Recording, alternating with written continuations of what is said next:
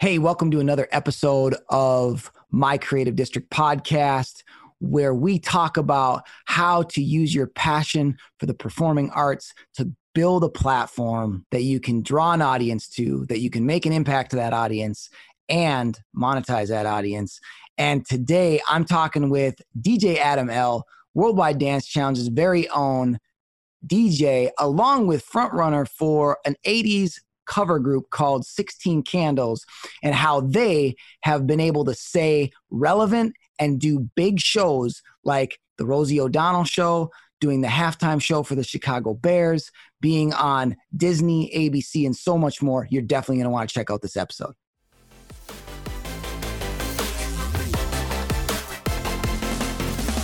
Welcome to another episode of the My Creative District podcast, where we discuss how to channel your creative power into building the life you want, building the business you want, and making the impact you want. We believe creatives can live out a passionate and fulfilled life when they completely embrace their unique design and purpose. Want to turn your passion into profit? Stay tuned to hear from industry professionals, paradigm shifters, and world changers who have done just that and live it every day.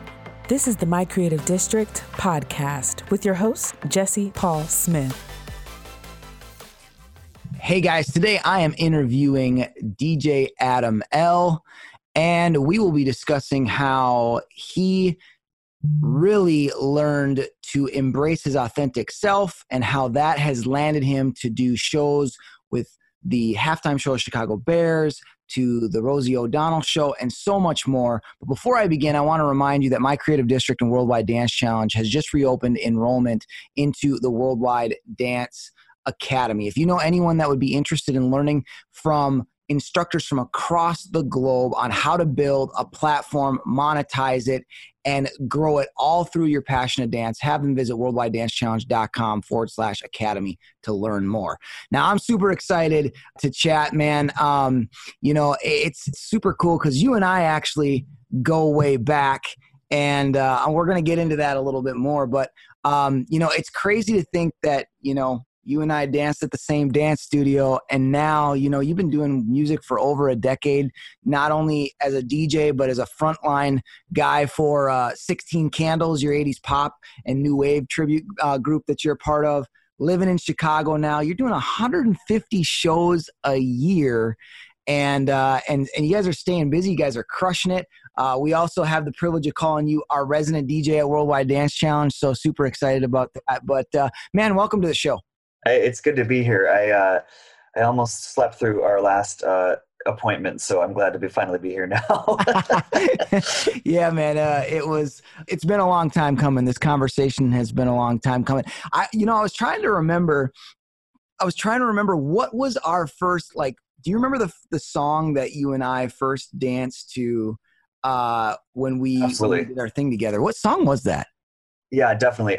We were at Medill Dance Studio, and I think I've always been a big music person. I've been DJing for as long as I can remember, and we were trying to pick some songs, and I was like, what about a song, Case of the X? It's like, what you gonna do when you can't say no when the finish the show? Yeah. I love that album. That video was so hot too at the time, and so I was like, it was fun because Jennifer Medill was such a sweetheart, and she was open to our ideas too. And so I was like, what if we do this? And then I enjoy editing music too. So I made an edit for us. And I think that was the jam.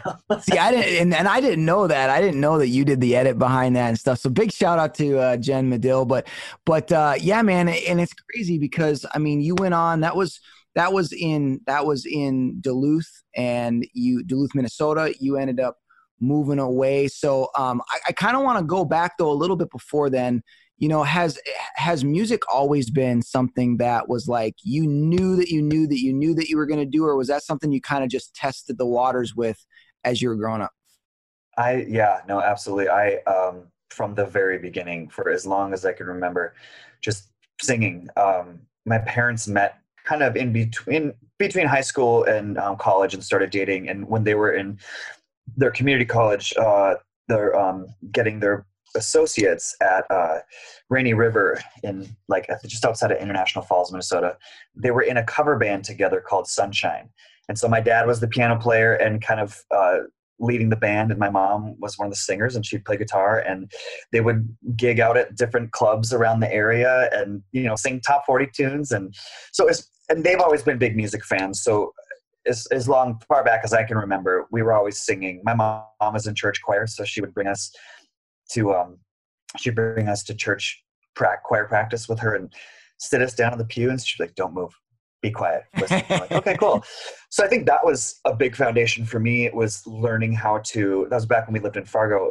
Learning how to deconstruct parts of of music. So they'd single out the altos and have them sing their part, and they'd single out the tenors, and then they'd bring it all back together and be like, oh, I was goofing off and paying attention to something else, but I think in my mind I just kind of absorbed that. I was like, oh, that's how that works. Cool. Okay. So I've always been able to. One of my favorite things is to pick out harmony and just so I've always had that ability, and I think a lot of my music's background came from my parents. Absolutely. Now I know that, obviously you're a front man for your 80s group. You do a lot of vocals, but when did the DJ stuff start to come into the picture? That started to come in middle school. As soon as we started having dances, I went to a small private Catholic school. We were fortunate enough to be able to go to it through scholarship stuff. My mom, and my dad, we had 5 kids. They were both working full-time jobs and going back to school to finish their masters. And so I can only imagine how hectic things were for them. But, they wanted to ask education in smaller class sizes and, that kind of stuff. And so they were able to get us some scholarship stuff to the school. And it was a small private Catholic school. You're behaving, religion was the focus, and that was good. And I'm so grateful for that, for that background. But we didn't have a choir. We didn't have a school choir. We didn't have a theater program. We didn't have any of these things that were inside me and that I knew that I wanted to show people. And, so I think, and I was always a big music fan. So I think once the school dances started happening, I was like, hey, wait a minute. Who's DJing this dance? Are you paying people? Because we'll do it for free. So my brother and I grabbed our parents' stereo console and, 2 big speakers. This is kind of a smaller gym that they had. And we just, we overheated it a couple times. And, but we were just, we were playing, what was that? That was early 90s when all that dance music was really, really starting to come into the mainstream. So we were playing Ace of Base and all that kind of stuff. Ace of Base. Yeah. All of that, good, 1991, 2, 3, 4, all that kind of stuff. And so, and then once R&B and hip hop really started kind of saturating the mainstream too, finally, it was, all that stuff too. It was fun to be able to have that plethora of music to pick from. The MTV Party to Go discs were an inspiration for me because I was like, wow, they mixed that song to the other song. It's flawless. How'd they do that? And I was like, it really got me interested in wanting to do that. And then also just, to share the good music that I knew that maybe other people didn't know, to be able to get the joy from that music that I got and share that with other people, I think has always been my main goal for that. Yeah, that's awesome. So now, obviously, you go through high school. What would you say was the first step you really made in, making music your primary focus, your career? When did you make that step? Yeah. Like I said, in middle school, there wasn't a theater program. There wasn't many musical opportunities. I was fortunate enough to be able to join the choir through the church and do music stuff through the cathedral while I was waiting patiently to get into high school. I remember having some emotional breakdowns, in middle school, and these older teachers that were kind of looking back younger. I mean, they were younger than I am right now. They were probably in their 20s, and they're teaching these classes and, and seeing these kids. And I remember one kind of pulling me aside and being like, hey, look, you just have to be patient. I know it's not easy, but once you get to high school, you're going to blossom. you're gonna have all these opportunities that you don't have here, and you just have to be patient. And what does a sixth grader know about patience at that point? So once I got to high school, coming from a class of 30 people and going into a class of 200 people or so, that's a guesstimate. I was like, oh, there's all these new people. Nobody knows who I am. I don't know who a lot of these people are, but I know that I can sing good and I like to sing. And when I do sing, people react favorably. And I know that I like to DJ, those kinds of things. So, and same with the theater. So I took those kinds of passions and was finally able to apply them. The first thing was that they had a talent show twice a year. And that floored me because I was like, okay, cool. What am I going to do here? So I've always been a super big Janet Jackson fan, and was obsessed with the choreography, like the Tina Landon choreography from the If video. And so I loved that song. And so I did I auditioned for the talent show with this routine. And I was like, hey, I walk on stage all sleepy with a boombox and set it down. I'm like, I'll be right down, Mom. And I push play on the boombox, and it's just me getting ready for school, putting my clothes on, and then dancing to This Is How We Do It by Montel Jordan. I'm just dancing. None of it was choreographed. I was just winging it. And then the song broke down into If, and I started doing the choreography moves from that, and the crowd went off. And at that point, I got a lot of positive feedback, and people that I didn't know coming up to me and saying like, hey man, that was dope. Like that was really cool what you did up there, man. I couldn't do that. And so that felt really good. And I was finally able to tap into those creative, those creative corners and really kind of spend time in them and start to cultivate them really, And where did you go? And I mean, obviously you go through middle school, you go through high school, when would you say was that moment where, well, not even a moment. What was the part where like all of a sudden it went from this dream to now it's a profession? So once, I did a couple of years of college, and I was not ready to concentrate on schooling. I was trying to do music education and be a choir director because I had such a great choir experience at East High School with the choral program there. And so I wanted to translate that. I had such a good experience. I wanted to do that. So I was going to school for a couple of years, and then it just wasn't working. I was more concerned about, again, meeting this new batch of people that are around and socializing and doing those kinds of things. So eventually I had kind of made the decision. My brother had lived here for a couple of years, and he kind of suggested, he was like my older brother. He's like, well, why don't you just move here if you're looking to switch it up? Like I'd always wanted to do music, but I knew that if I stayed in Duluth, that it wasn't right for me at the time. I was struggling a lot with sexuality, and what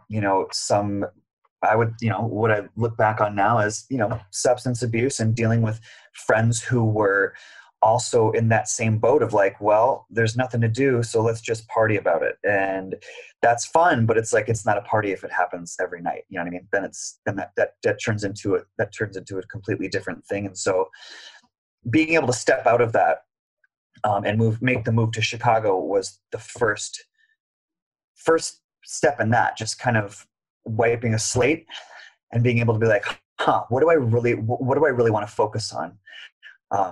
And it's always been music. So my first instinct was to look in there's a newspaper here. I needed a job to sustain myself. So I got a job as a server at an all-night diner in this entertainment district, the Belmont nightlife district. And there's bars that are open till 4 a.m. And, I see some close at 2, some close at 4. So I'd get the double waves, and I'd see all these creative people and, people who are staying up all night and just this whole nightlife scene, which really got me into more of the DJ aspect of it. But long story longer, in addition to that, a buddy of mine had lived here previously, and he's like, if you want to find a band, look in the Reader. They've got musicians wanted ads. And so I was looking through the Reader on a slow shift and saw an ad that said, sing 80s music, make money, have fun. And I thought all of those things sounded wonderful. And so I responded to that ad and chit-chatted a little bit, and had to figure out how in the world I was going to get out to the suburbs on my own without a car. So I took a bus to a train to another train and then I realized I missed my stop by one stop. I went over, so I hopped in a taxi cab and took it to this recording spot, or this rehearsal spot. And they're like, "What do you know?" And I was like, "Well, I know Sunglasses at Night. I know Footloose, like Rio, like Duran Duran, like all these." My brother was a big 80s fan in the 90s, and he was once the 90s hit, he was buying up all the 80s compilations. And so I really absorbed a lot of that through him, and that at that point I was still really into like more dance music and pop tunes, and he was getting into more of like the alternative and kind of new wave stuff. And so I was hearing Tears for Fears drifting out his bedroom and not appreciating it at the time, but once I had that opportunity to really dig into that, that decade, there's just nothing like it. And so anyways, that was kind of the catalyst, was moving here and being able to kind of wipe my slate, and then finding that ad. And these guys had already been doing their thing. They had been, working up the ladder in the cover band scene here, which is robust, and so many bands and so many great musicians and really cool people playing club gigs, playing outdoor festivals, which was something that I didn't really know was a thing either. And so I was fortunate enough to be dropped into this opportunity where these guys knew where to book. They had the established, relationships with the club owners and festival bookers. And so I was kind of like, I got really lucky in that aspect, I think, but it also helped me learn a lot about it. Now, it's one thing and this is what I kind of want to dig into. So you guys, you come into this band, 16 Candles, and like you said, it was a blessing. It was a blessing that you had a chance to, kind of fall into a system that had already been an oiled machine. But the fact of the matter is that there are plenty of people that have fell into a system of well-oiled machines, and because of egos or everything else, they die by the vine. There's musicians that are popping up with hot tracks. We know them as one-hit wonders.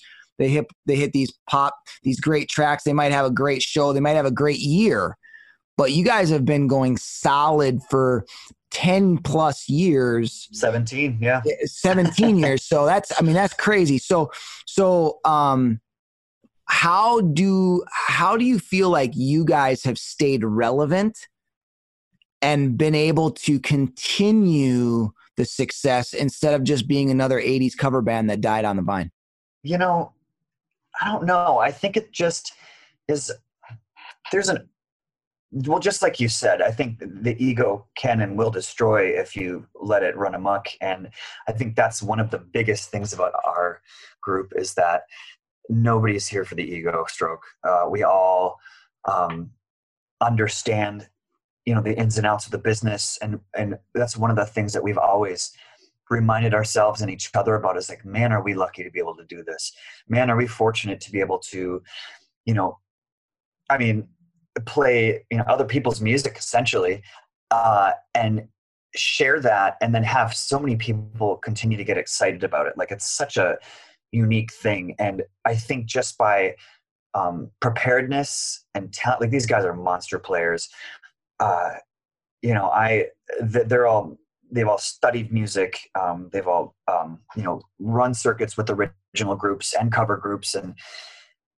And so I think it's just that, knowing the inside of the business. But even if you don't, I think just having your ego, in your back pocket, like, wait, that's not the that's not the right application. But like having it, checking it, and not having it like be the focus. Like, I'm not doing this because I want fame and recognition. I'm doing this because, man, do I love these songs, and man, do I want to share these with other people and bring that kind of joy to other people through music, whether it be original music, whether it be cover music. I think that's sharing that music and sharing that connection is the main thing. And I think, 17 years of this, we've had a couple slight lineup changes, and everyone that's been in has brought their own personality and uniqueness to the group that has really helped the dynamic. And it's changed every time that we've changed. But I don't know, interacting with fans and really kind of making them part of the show versus like, hey, we're up here playing, watch us. I think, yeah, I think that's awesome because I think there's been this shift, and I feel like the entertainment business is still going through this shift.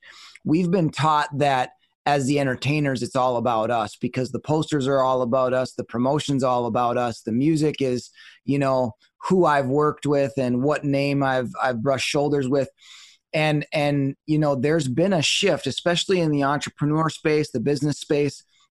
There's this shift in going from it's all about the business to it's all about who you're serving.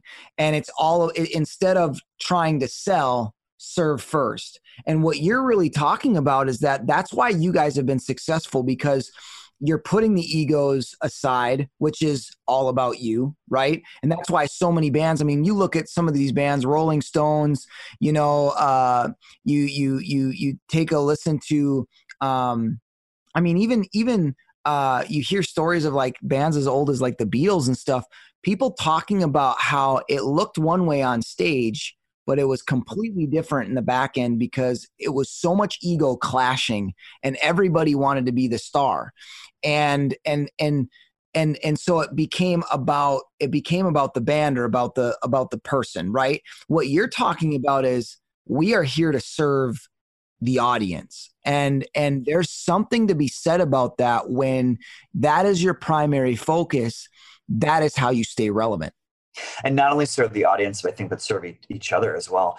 For the greater good, like, in lifting each other up in that situation, because it's a band. It's not an individual thing. And so I think that has been really important too, just to be able to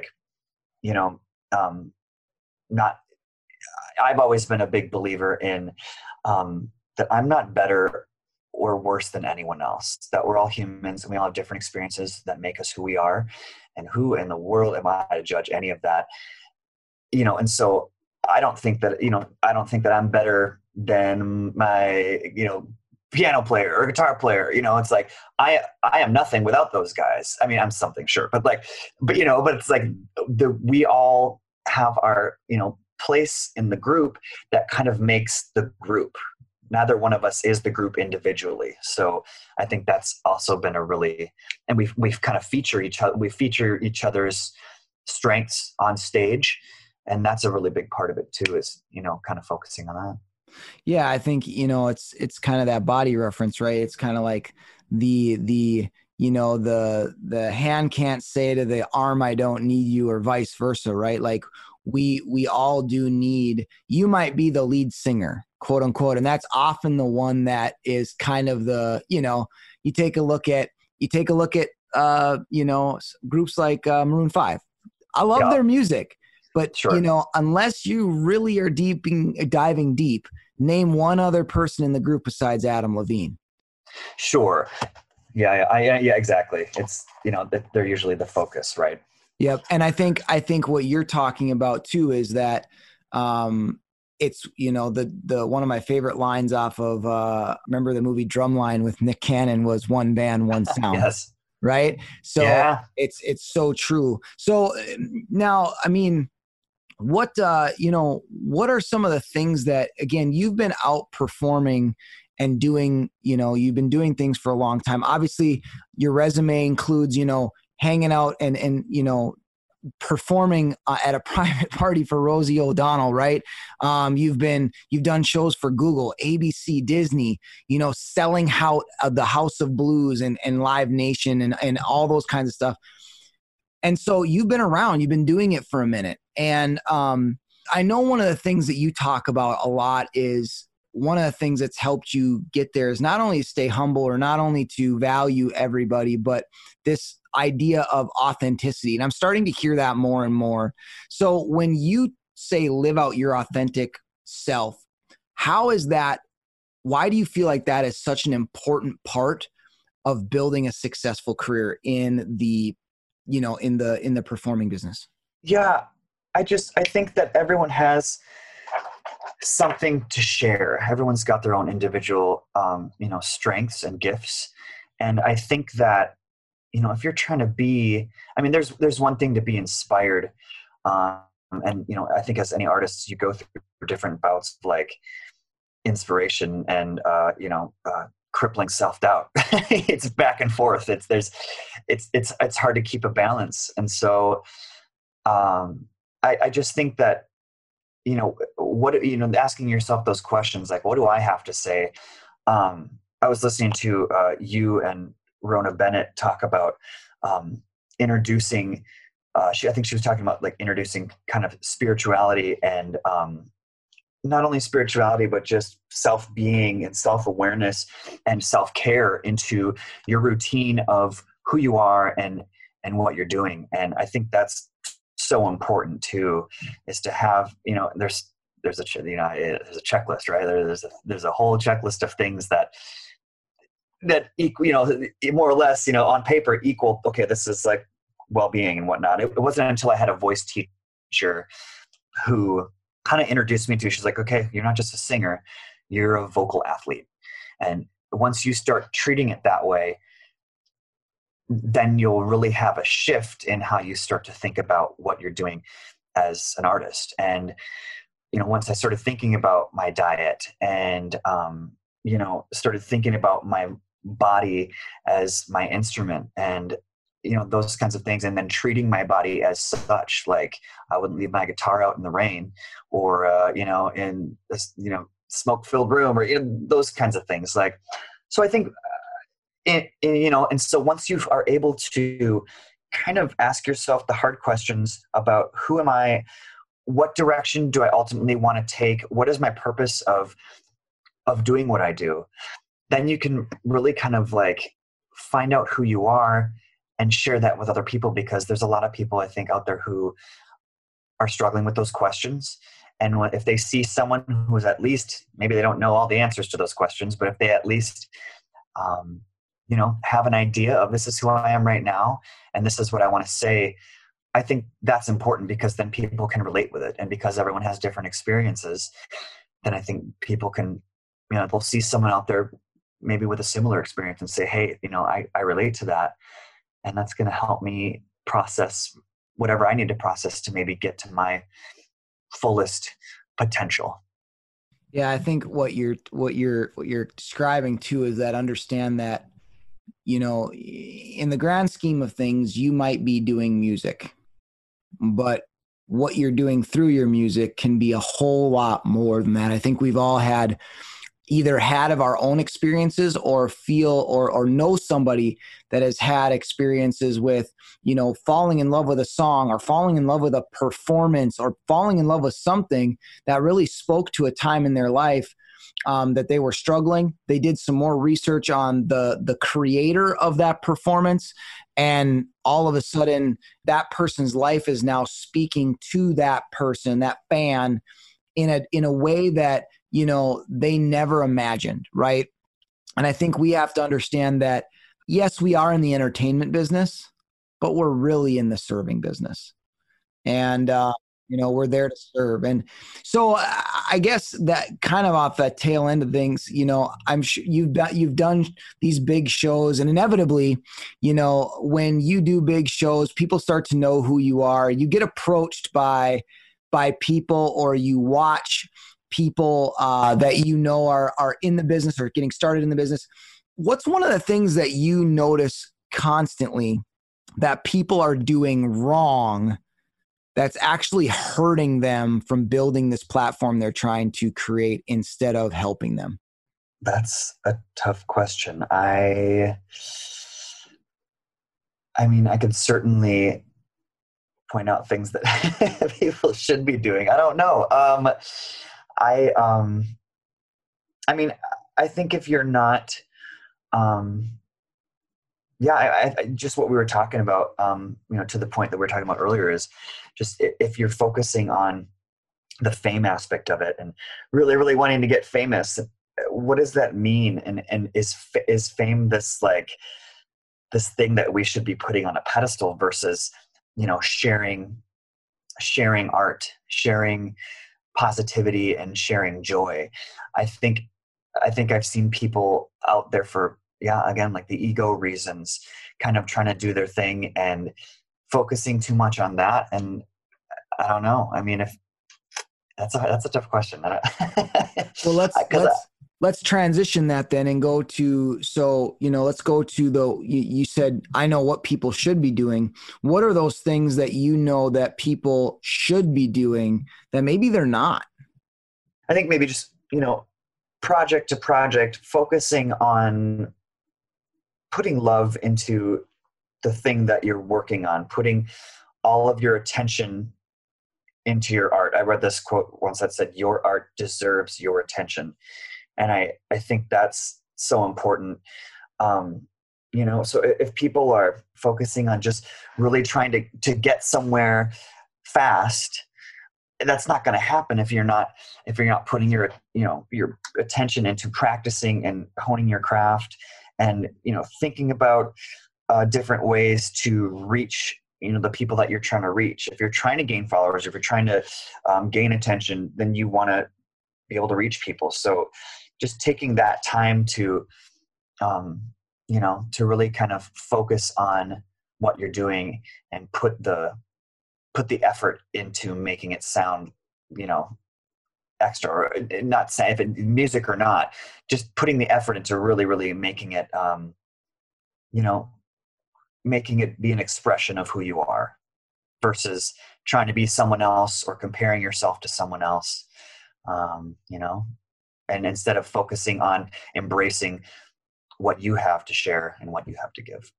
Now I'm curious, because we live in a day and age where, everybody's putting out tons of content, and I'm curious, where do you land on the quality over quantity argument? Are you one that says, you need to stay relevant by putting out a bunch of content all the time? Or do you guys focus more on, putting out spots of content that are really good and just promote that? I would probably be more drawn to the latter, as far as putting in the time and the quality, even if it's not putting in the time and effort into making the one thing that you're focusing on really good. Versus, I don't know, I get lost in too much content personally. I mean, there's so much out there to begin with. I'd rather get excited about someone I haven't heard from a while. Hey, what are they up to right now? Versus there's a lot of people who are putting stuff out all the time. Depends on what your content is too. Depends on if it's music, if it's, we, for a long time with 16 Candles, we became a meme factory. Our guitar player, Dave, is our booking agent and our business manager. And he is brilliant. And he, for a long time, was seeing, okay, well, this is, pictures being shared. This is the algorithm that's being picked up. So he was programming 3 memes a day to come out of our page. And so people were sharing a lot of these memes, and it was going okay for a while, but then we shared this one that we shared before, and it just, something happened and it kept getting shared and it blew up, and it was the right time, lightning in a bottle. And so we were like, okay, all these people are now being drawn to our page that aren't even here necessarily for our music, but because now we have all these page likes, we're able to get out to the people. So, and also with our shows, our photographers, JPM Photography, they would come to every show of ours, and they'd be out in the crowd interacting with people. So, really getting that interaction makes me want to come back for more content, and makes me want to come back, because they would take a picture of people in the crowd and be like, hey, here's a card. These are where the pictures are going to be. Go look it up, like our Facebook page, that kind of stuff. And they were just the sweetest. So it's them interacting to our fans, for us essentially, while we were on stage doing our thing, helped us build our brand as well. Huge. It was really good. And I love that, because you're talking, once again, it's just reinforcing and reaffirming that whole, what John Maxwell talks about. He says, if you want to go fast, go alone. But if you want to go far, build a team. And, even though you guys were crushing it on stage, you had somebody in the crowd that was going around. And again, what does everybody want? Everybody wants good pictures of themselves at a memorable moment. And we all know that concerts are memorable moments, right? So if you have somebody that's going around and taking quick pictures of you having fun at your memorable moment. Oh, and by the way, it's probably going to be better than if you were just having a selfie stick, because these guys actually know what they're doing. So it's going to be a good picture of yourself. And so that's helping your audience and ultimately doing the right thing. And this is why you need to think business wise, is that what ultimately you could have just given the picture to them, but you were smart by posting it on the social media page and saying, hey, go like us. And that's where you can get your picture. How are you all, you got to think of all the ways that you possibly can to think creatively, to bring people along with your journey. I think that's freaking genius. And yep. How long did you guys do that for? I mean, I think we've only maybe been doing it for the past, don't quote me on this, 8 or 9 years. Jim and Becky Obos, they're JPM Photography out of the Chicago area here. They are super big music fans. They came out and started kind of doing that for our shows. Actually, we met Jim. We were playing a gig at one of the Tilted Kilt restaurant venues that was out here, and he was the house photographer there. And so we kind of met him through that, and then he started coming around with us and taking pictures for that. And yeah, and then through that, he also started getting, I think people were kind of catching on, and they started getting other gigs for other bands around the area to do the same thing. It's really a brand building thing. I always joke about it on stage too. I'm like, I want to give a big shout out to Jim and Becky Obos. They're out there for JPM Photography. You can check them out on our website. I was like, professional portraits, courtesy of 16 Candles. Just like you were saying, you were offering. They're nice pictures. They're well lit. They're these. Jim and Becky know what they're doing, and so it's fun to be able to offer that as a service. And then, that just drives. I don't know. It drives traffic to, the social media aspects of it, and it builds a brand too, because people know Jim and Becky from us and other bands. And so they know them as part of our band family. And that's really cool to have them be, ambassadors for what we're doing, because they believe in it just as much as we do. Yeah, I think, I mean, there's so much to take away from that, because like you said, it's kind of this full circle thing. They saw you guys perform, and obviously to get them interested, you guys had to concentrate on your craft. Because I think so many people are like, well, what do I concentrate on? Do I concentrate on my craft, or what else, or do I concentrate on this? Well, yes, you have to concentrate on, the key is you have to concentrate on both. And I think too many people want to lean on the talent side, which again, that is going to be what gets people to pay attention. But what's going to get them to stick around is, how do you differentiate yourself? How do you continue the conversation? And all of that has to do with you understanding and getting very strategic on the back end of things. And what you guys were doing there is very strategic, because that when they come to get their pictures, you've also put out other quality content that they can consume, that they can like, which is then ultimately going to drive them to more shows, buy more of your music, stream more of your music, all that kind of stuff. And then of course, that in turn makes it easier for you. You can go, yeah, we got 500,000 followers on our Facebook page. Can we come play at your venue? Yes. For sure. Yeah. And, and that's how I think word of mouth and, being easy to work with and, those kinds of things too go such a long way. I mean, you hear stories of bands coming in and just being complete jerks and just not treating people well. And so then they don't get asked back, and so I think we're all lucky in our band, we've always been, that's always been one of our main focuses, is treat everyone the same, whether it be the person who is bringing us our food and our drinks pre-show, or the booking agent who's booking us there, or to the person who's working security. Everyone is contributing, to what's going on. So no one's more important than the other person, because it's all part of the bigger picture. Yeah, I think and that really can sum up the the entire conversation of what you've been talking about is that the reason why you guys have been so successful, the reason why you've stuck around for 17 years, the reason why people are still going to shows, why your social media numbers are still growing is because you've really learned to understand the difference between serve and fame, right? If you serve well, your audience is going to become you're a raving fan that's going to grow your platform for you. When you really make it about you and feel and act like you, for some reason, you're one niche better than somebody else because you're on that stage, your career has already got an end date on it. And I think that's so important, man.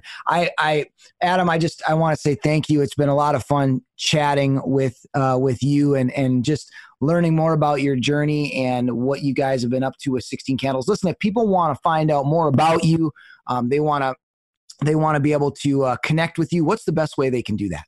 Yeah. So through our social media at 16 Candles Band, 16candlesband.com is our website. That will have links to our Facebook and our Instagram and all that kind of stuff.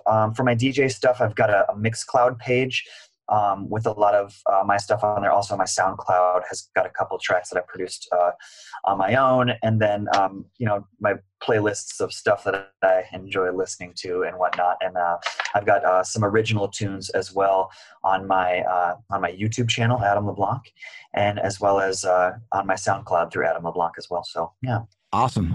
We'll make a reference to those in the show notes so you guys can check that out. But once again, Adam, just appreciate this conversation and being willing to share some value with our audience. Thank you for having me. It's always a nice and inspirational time just chatting with you, Jesse. So I really appreciate you having me. Thanks. Appreciate it, brother. Thanks.